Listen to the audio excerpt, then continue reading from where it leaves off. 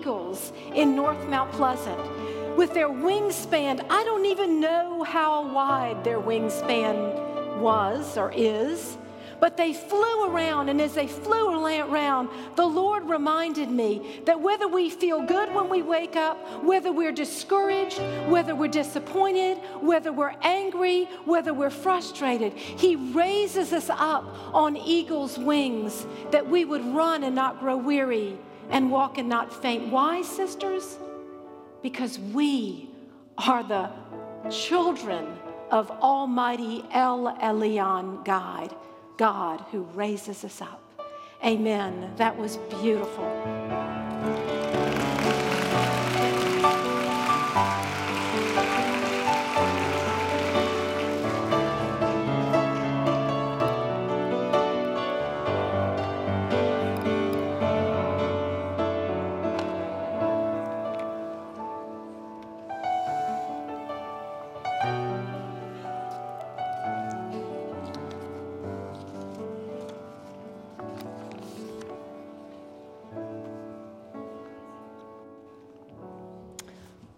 Amen. That was beautiful. Absolutely beautiful. Thank you, Pastor Paul and Juliana. We appreciate it. Your worship, leading us to the throne room of God. Let's begin in prayer. Father, thank you for raising us up. Lord Jesus, thank you that when we said yes to you, we were transferred from the kingdom of darkness into light. And Lord, if there's anyone here today or watching via streaming, we ask, Holy Spirit, that you would touch their hearts, that they would say yes to you, Jesus. Because when we say yes to you, we begin this magnificent dance with the Father of life, who gave us life, and in return, He gives us destiny and purpose as we are the hands and feet of Christ on earth. What a privilege, Lord, to do that. We ask these things in Jesus' name. Amen. Good morning, everyone here in this room, and those of you watching by streaming. I want to start with an email that I received this week that I think describes this healing process that we're all in. You know, we're in the process of being transformed. And when we accept Christ, as I said, we instantly go into the kingdom of light. And then the real work begins. The Holy Spirit begins to move in us and work in us and transform us and change us, and we co-labor with God. We yield, we surrender, we listen to, we open up our spiritual ears as the Holy Spirit has His way in us. The question is not on God's part, it's on our part. How much of the Holy Spirit do we want?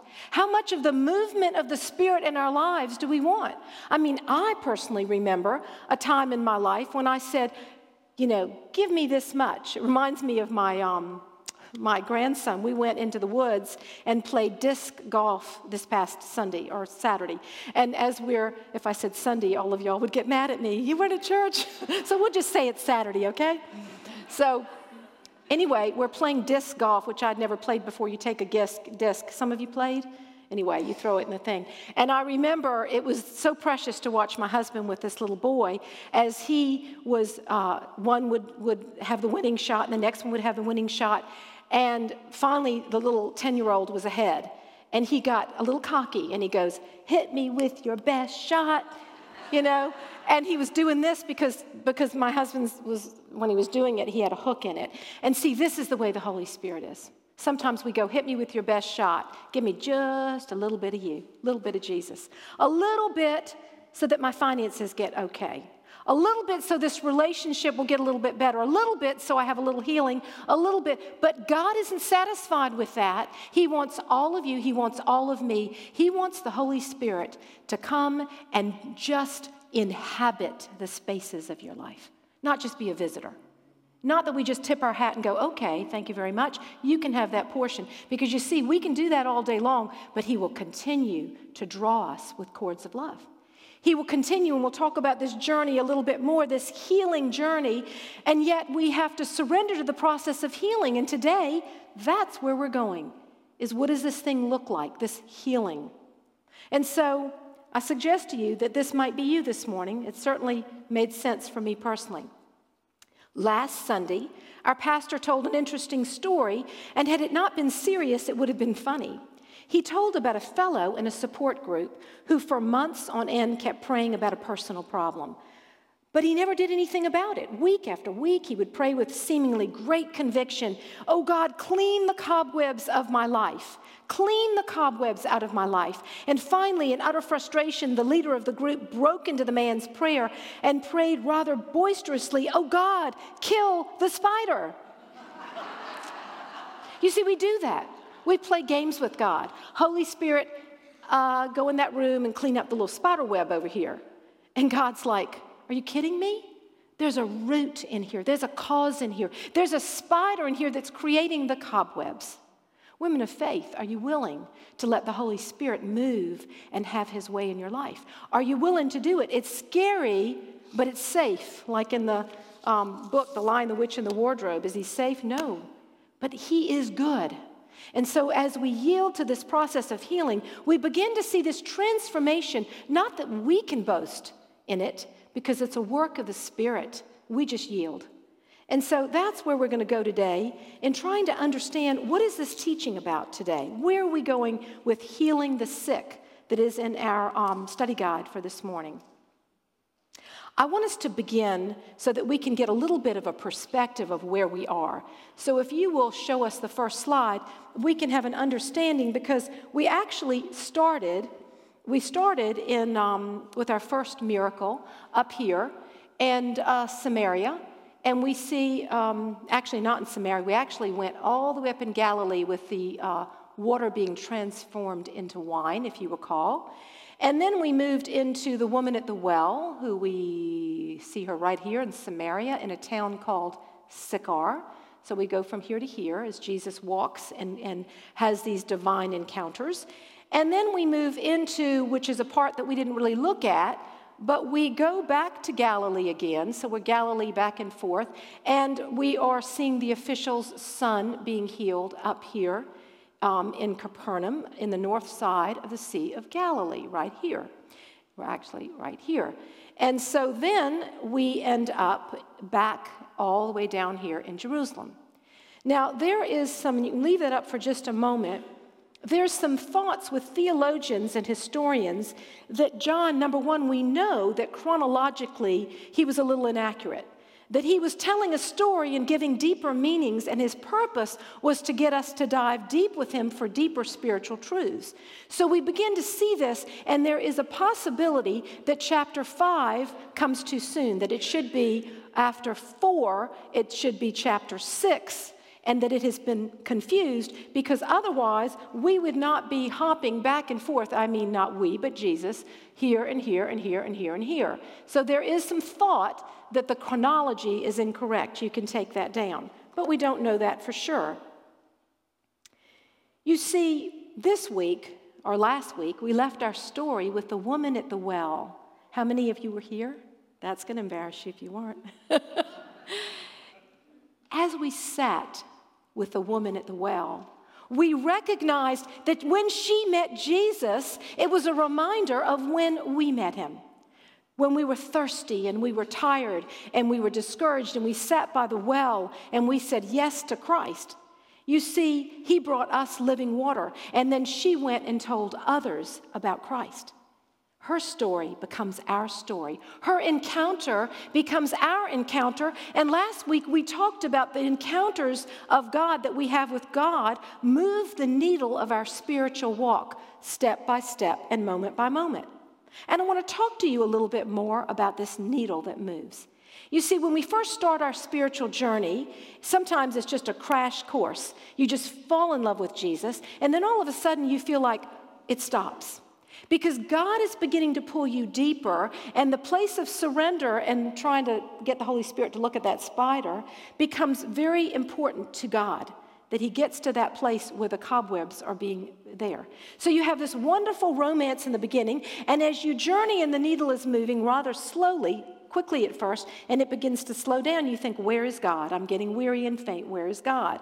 And all the things of the world come back, and you had this kumbaya moment with God in the dance, and now you're in real life, and it seems like things are stymied, things are slowing down. That's all God. That's all God. He moves the course of your life like the streams of the waters.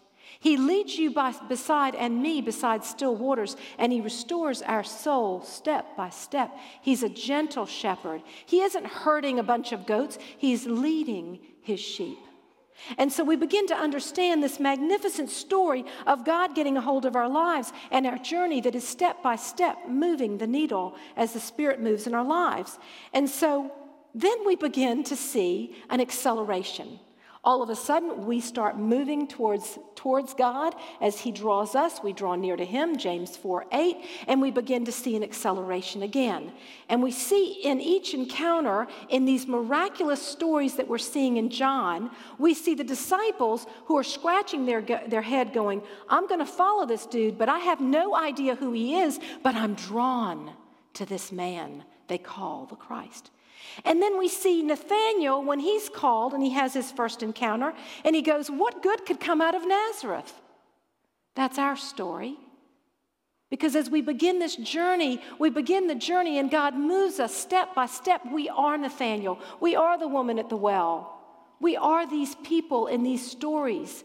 And so each encounter created in us the surrender and an ability to work with God as he moves us quicker and quicker towards our destination, which is heaven.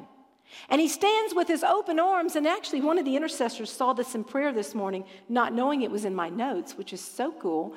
She saw a picture of a child, a baby or a toddler, walking step by step by step. And I don't want to walk right off this. I've never done that yet in 17 years, but I did drop a glass of water one time that went down there, and everybody in the front row got a little baptism. But the toddlers go step by step by step. But the daddy's arms are always wide open, always waiting as he stumbles, being picked up. That is our story. And each time they had an encounter, the disciples moved closer to Christ, because encounters with God are transforming. So last week we talked about how do we open our ears and eyes to know when we're in the middle of a divine encounter. And I challenged you with life is one divine encounter with God and one divine appointment after another, if you seek him with your whole heart. Be expectant. Now we end up in our story. Actually, I want to tell you one other thing. This flywheel in your life, you push it and you push it and you push that flywheel. If you read the book From Good to Best, it talks about a flywheel. And we're just pushing that thing and it's not going anywhere. And you're saying, God, I thought this was my destiny. God, I thought this spider was going to be killed. And you're pushing and pushing. All of a sudden, it's like that thing begins to move. And it's moving and you back off. That's the way the Spirit works. Suddenly, you've done the heavy lifting with God. You've gone for healing. You've sat at the pool of Bethesda. You've been the woman at the well. And suddenly, those areas in your life where there's no freedom, you stand back and you watch the glory of God at work. And it's just so incredible. In this book that I keep quoting by Thomas Friedman, the journalist, called Thanks for Being Late, talking about pushing the pause button, he talks about the difference between static stability and dynamic stability. Now, here's the difference.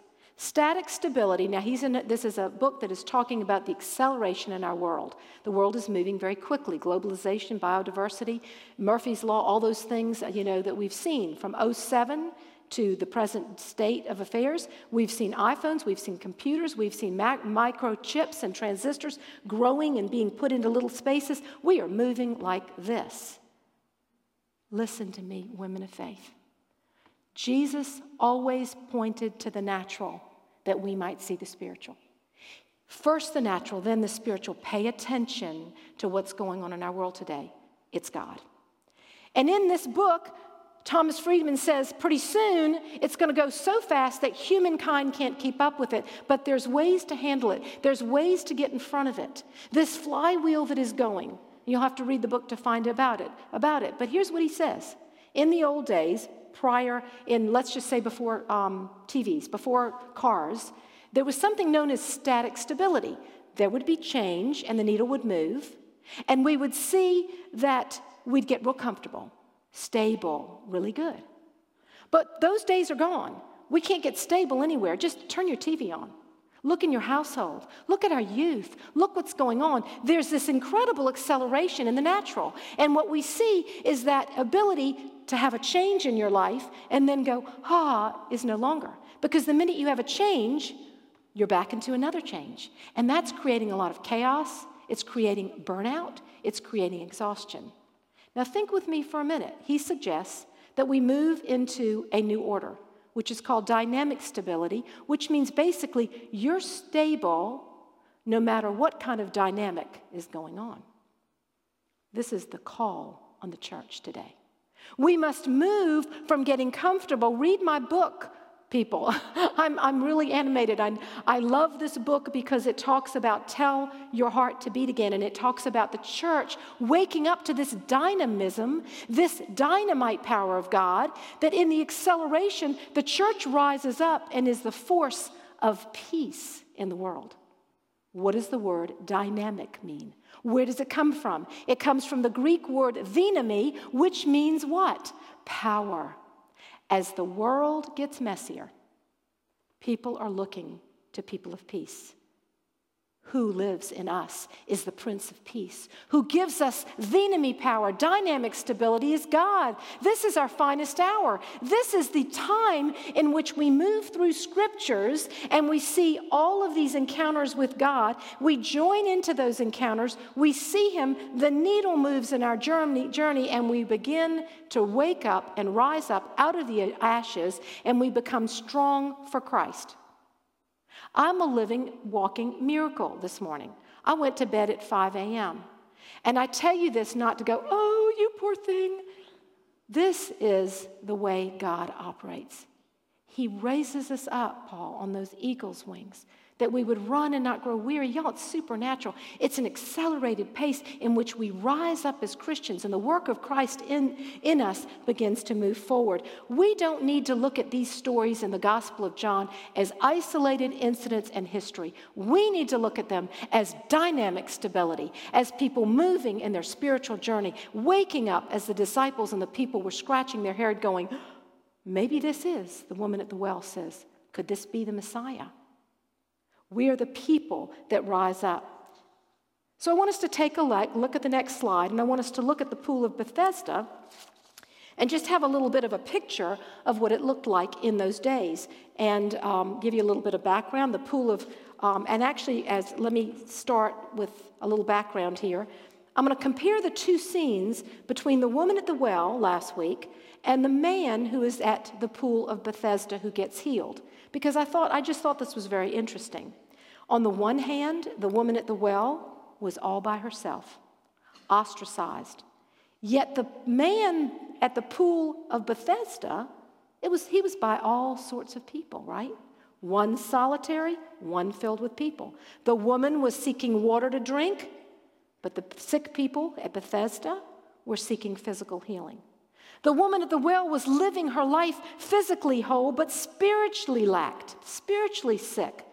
The people by the pool at Bethesda were living their lives physically impaired and perhaps spiritually sick. The woman discovered Jesus, and the man beside the Pool of Bethesda discovered Jesus. What does that say to us today? It says this: Jesus is in the business of conversion, of showing you love and leading you to salvation. Whether you are in it, you can't compare testimonies. One testimony is a woman by the well who's ostracized and meets Jesus. That's her testimony. Don't compare testimonies. I had a wild ride with God when I met Christ. If you look at my testimony and scratch your head and said, I didn't have an encounter like that, then all of a sudden it invalidates your encounter. Your story is your story, sisters. It's your story. You see, people are looking for hope, perhaps needing physical healing, perhaps emotional, spiritual healing. They need a Savior. We need a Savior. I want to talk to you a little bit about a film, and then we'll look at it. You see, Jesus' mission is to rescue people, to set the captives free, and rescues are a staple of storytelling, right? We love the stories about rescues. From damsels in distress to soldiers trapped behind the enemy line. This story that we're going to see, this clip, is about the risky plan to free 6 Americans who have found shelter at the home of the Canadian ambassador as the Iranian Revolution reaches a boiling point. This film will show you about setting the captives free. It is a poignant picture of what Jesus does for us. Let's cue that up and put it up for us to watch. Actions of Iran have shocked the civilized world. Let's go. Shred everything. Our embassy has been seized and more than 60 American citizens continue to be held as hostages. If we're going to go, then we need to go now.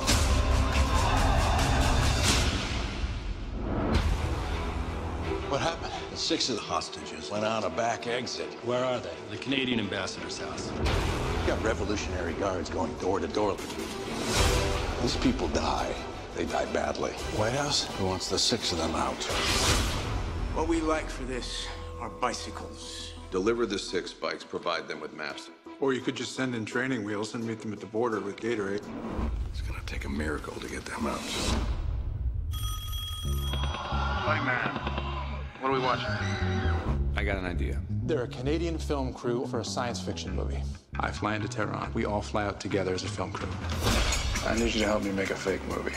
So you want to come to Hollywood and act like a big shot without actually doing anything? Yeah. You'll fit right in.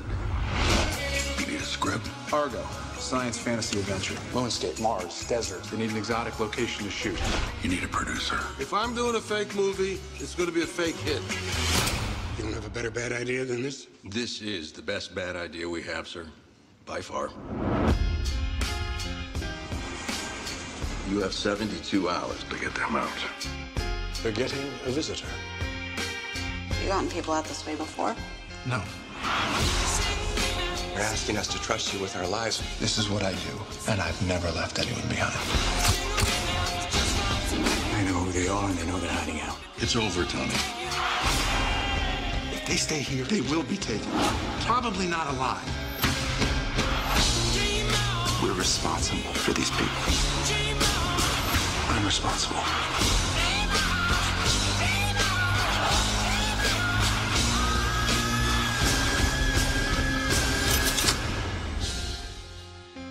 You really believe your little story is going to make a difference when there's a gun to our heads? I think my little story is the only thing between you and a gun to your head.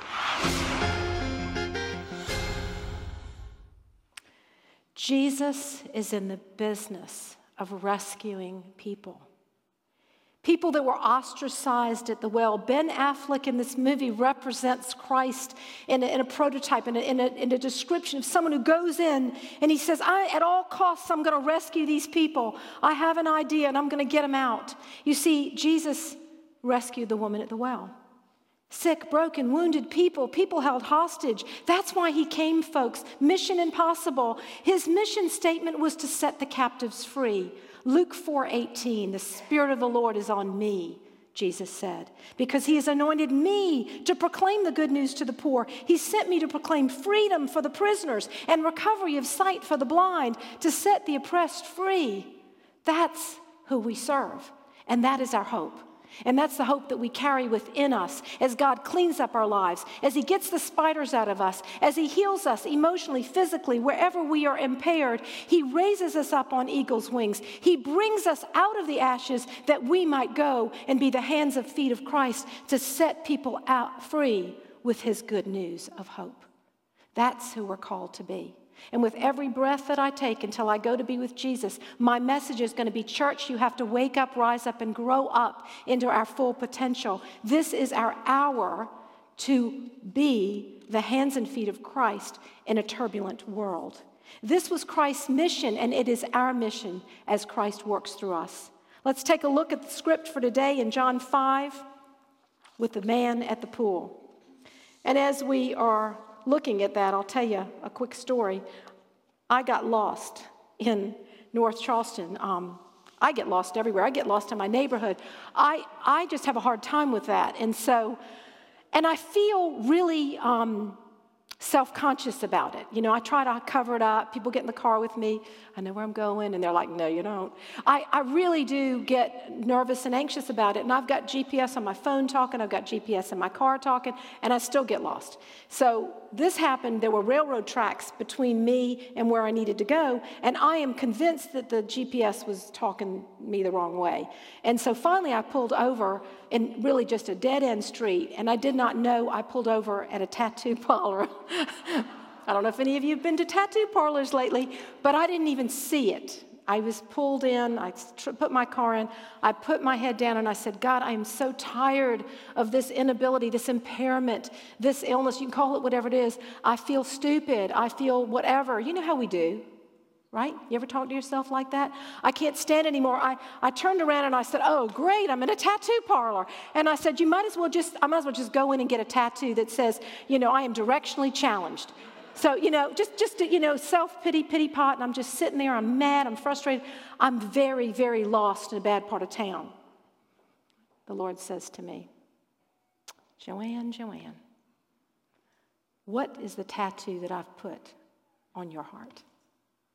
You're fearfully and wonderfully made. You are bright because I made you. You are not directionally challenged. You are, and he began to tell me who I was.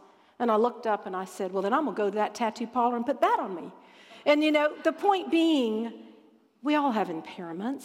We all have things that we have, whether you're the man at the pool and you can't walk, or whether you have a spiritual illness or a physical, or however you are impaired, you have cobwebs too. And God wants to get to the root of those things. You see, here we're looking at this, John 5. After this, there was a feast of the Jews, and Jesus went up to Jerusalem. Now there is in Jerusalem by the sheep gate a pool, in Aramaic called Bethesda, which has 5 roofed colonnades. You saw that in the other picture. In these lay a multitude of invalids, blind, lame, paralyzed, kind of all hanging out together. You think sometimes we hang out together, blind, lame, paralyzed, and we sort of feed on one another? Me too. I got this problem, me too. Rather than going, okay, we're going to pray about this. We're going to move on from this place. Sister, I'm going to hold your hand. We hang out sometimes with our invalid stuff. One man was, now don't get me wrong, we need to get together. If you have a problem, pray for one another. But that is not our identity. So, one man was there who had been an invalid for 38 years. That is quite a long time, is it not? So, there you can take that down. There were 3 Jewish feasts, which were feasts of obligation. They had to go to Jerusalem to these 3 feasts: Passover, Pentecost, Tabernacles.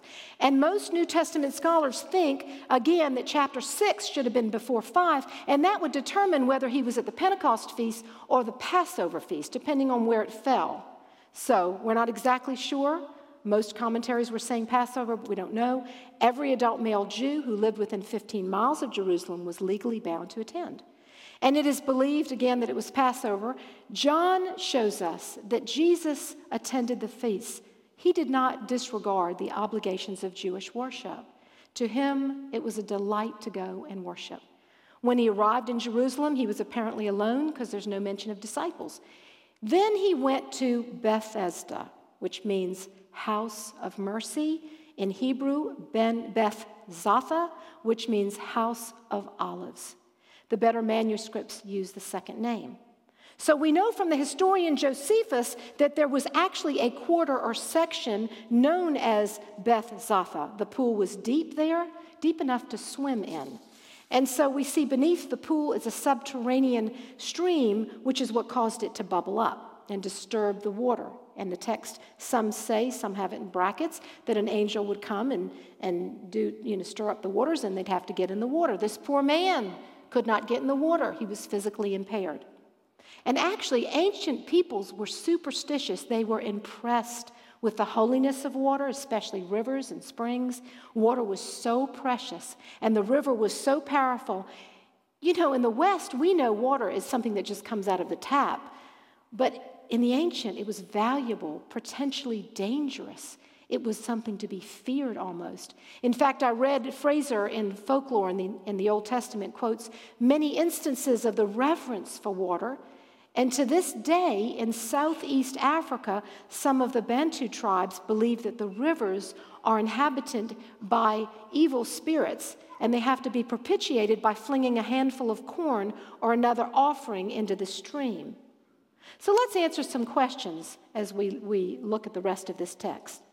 So, why did Jesus go to this man? Why didn't he go around healing everybody at the pool? Well, if we know and we look, the sum of God's word is truth.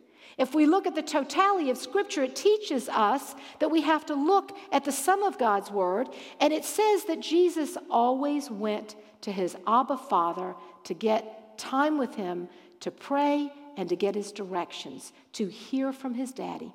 And Jesus himself says, I only do what the Father tells me to do. Now, how does he know what to do? Because he hung out with his dad. How do you know what to do? You hang out with Christ. You pray. You read your scriptures. You journal. You listen to what the Spirit of the Lord is saying.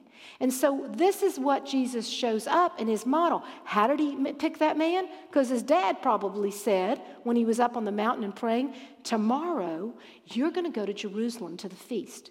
And when you go there, your Mission Impossible rescue operation Argo type movie is going to happen with one guy that can't move. Why did he pick this one man? I don't know. But Jesus went directly to him and healed him. Of course, everybody got mad. The Pharisees got mad. The Sanhedrin, the religious people got mad because he healed on the Sabbath. Every time there's an encounter with God, the Pharisaical spirit comes in and begins to yank their chain. Every time you and I have an encounter with God, you can expect, by golly, that the enemy's going to get ticked off. Why? Because more cobwebs are being moved. Why? Because the needle of the journal of your life is being moved to grow and accelerate with Christ. The enemy does not want you to have an encounter, and if you have an encounter, there's a backlash where he says, either it's not real, or he might even whisper something like, it's the Sabbath. That religiosity. Think about that for a minute. Do we see that in our world today? I think we do. We see it in our churches today. I think we do. So, why did Jesus ask the man if he wanted to get well? Now, this is a good way to study scriptures. Ask yourself questions. I ask questions and questions. I know that when I get to see Jesus in heaven, he's going to go, you were the one that asked 10,000 questions in 30 seconds. Whew. Glad you're up here and I don't have to listen to him anymore, because every question will be answered when every knee bows. And when we meet Jesus, we'll know the answers to all these questions. So why did Jesus ask the man if he wanted to get well? I'm thinking, that is a dumb question. Now, I wouldn't say that to Jesus. I'm saying that to y'all. Of course he wants to get well. Maybe not. You see, Jesus can see inside you all. He can see inside me. He reads our mail. He knows who we are. He created us. Maybe he saw in this man a man after 38 years was most likely identifying with his illness. Are you identifying with your cobwebs? Oh, well, that's just me, That's just me directionally challenged. I just have to live with this and feel stupid all my life and hang out by tattoo parlors. We all do this. You all do it. Every one of us does it. And so what we begin to understand is that some people have an identity in their illness. Others fear, what's life going to look like? He may have had to think, how am I going to earn a living? After this many years, this is my gig now. I get money sitting here. What is it? And yet others desperately want to be healed. There's so many things. That's just a packed question. And I ask you that this morning. Do you want to get healed? Or do you not? It's really a powerful question to ask. When I was sitting in that tattoo parlor, I didn't want to get healed. I wanted to identify with my weakness. I wanted to sit on my pity pot and say, look at you, you're lost again. You're always lost. You're always late. And I was just in such a stew. We do these things, and it is the enemy, because when you have an encounter with God, there's a backlash often. Other question, why did Jesus say stop sinning so something worse doesn't happen? What? You mean if I sin, something's worse going to happen? Oh, my goodness. Listen, let's just take a deep breath. Here's the deal. People have illnesses because they miss the mark. The word miss the mark is amartia in Greek. It means sin. People go crazy with that word nowadays. It's not politically correct. It's not even correct in some churches. But sin means misses the mark, amartia. What does that mean? Okay, if you smoke too much and you drink too much, it's going to impair your body. Now, I come from a family of physicians, and I know this for a fact. And some of you may know it because you're doing those things. Here's the deal. It'll hurt your liver, etc. If you look at pornography, it emblazons in your mind that picture. And it transfers all kinds of things happen. Physiologically, it is. So Does it impair your body, your soul, your spirit when you miss the mark? Indeed it does. But that's not really the question, is it? The question is, this is a man that physically can't walk. Do you think he sinned and that made him not? You think he smoked too much and he couldn't walk? So we have to ask the deeper question there. And I can't say that I have all the answers, but I can tell you that in the Jewish background is they believed that suffering and sin went hand in hand. Suffering and sin, this was their belief.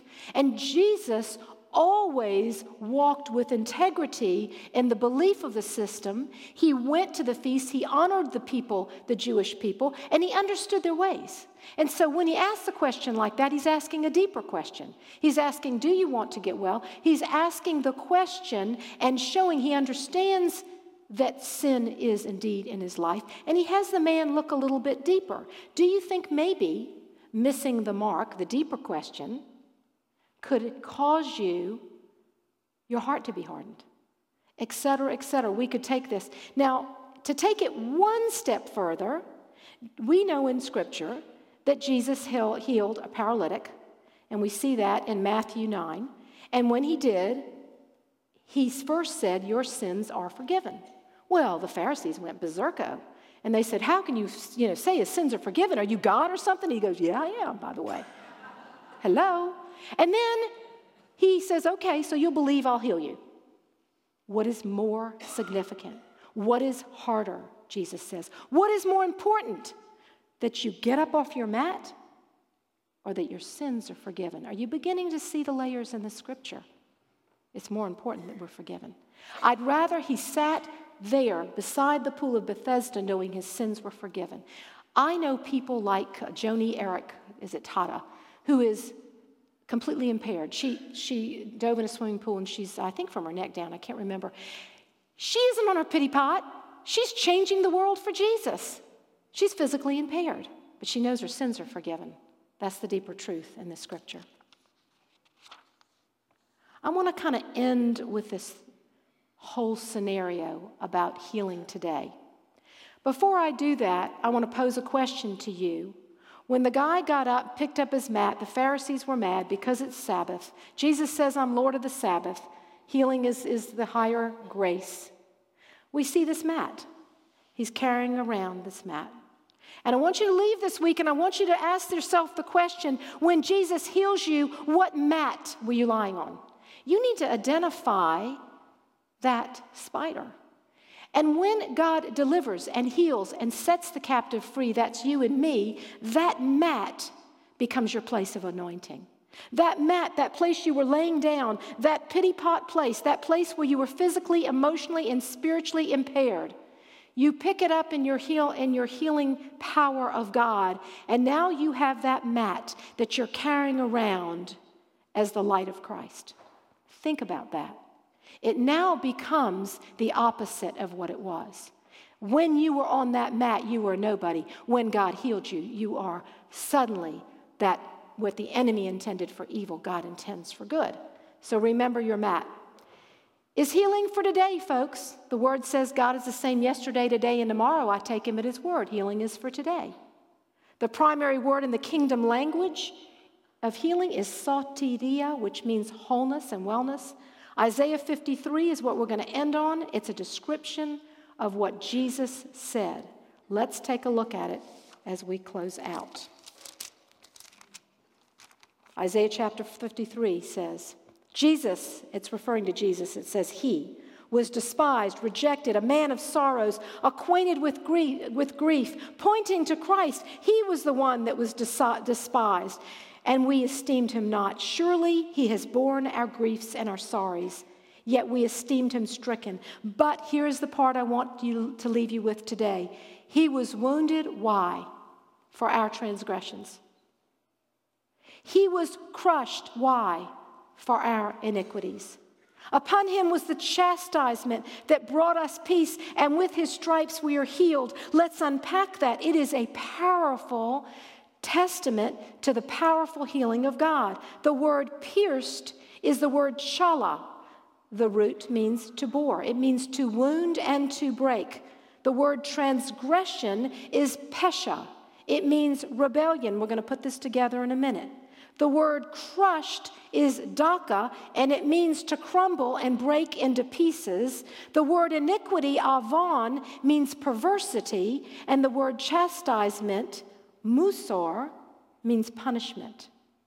Let's put it, and stripes, chabura, or really kabura, means black and blue bruises, and the word rapha, we are healed, is from the word that means to stitch together and make whole again. Now, does not that scripture come alive? Let's put it together. But he was pierced, wounded for our transgression, i.e., our rebellion. He was crushed and broken to pieces for our iniquities, i.e., our perverse nature. And the chastisement, the punishment that gave us peace and brought us peace was upon him. And by his stripes, which is wounds, black and blue and purple marks, we are mended and stitched to be soteria, whole and made well again.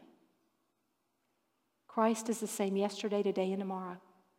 We must pray and believe that God heals today. The man at Bethesda, he put all his cards on the table and said he wanted that healing when Jesus asked him. So the question that hangs out there is, do you want to be healed? Do you want Christ to come? For many of you, and I certainly have had this in my family, for many of you, my sister-in-law was bedridden for 20 years. We prayed and we prayed and we prayed that she would be healed. She wasn't healed. She went to be with Jesus, and then my husband's second sister died. And I'm like, God, we prayed. I don't understand this. But here's the deal. The bigger picture was their sins were forgiven and they converted, I bet you, thousands of people to Christ. Beloved friends, pray for healing and allow God to heal in his way and in his time. And let's let God be Jehovah Rapha, the one who was bruised for us and now stitches us back together that we might be made whole again. Amen. Prayer teams, if you'll come up. I suspect a lot of you need to pray for healing.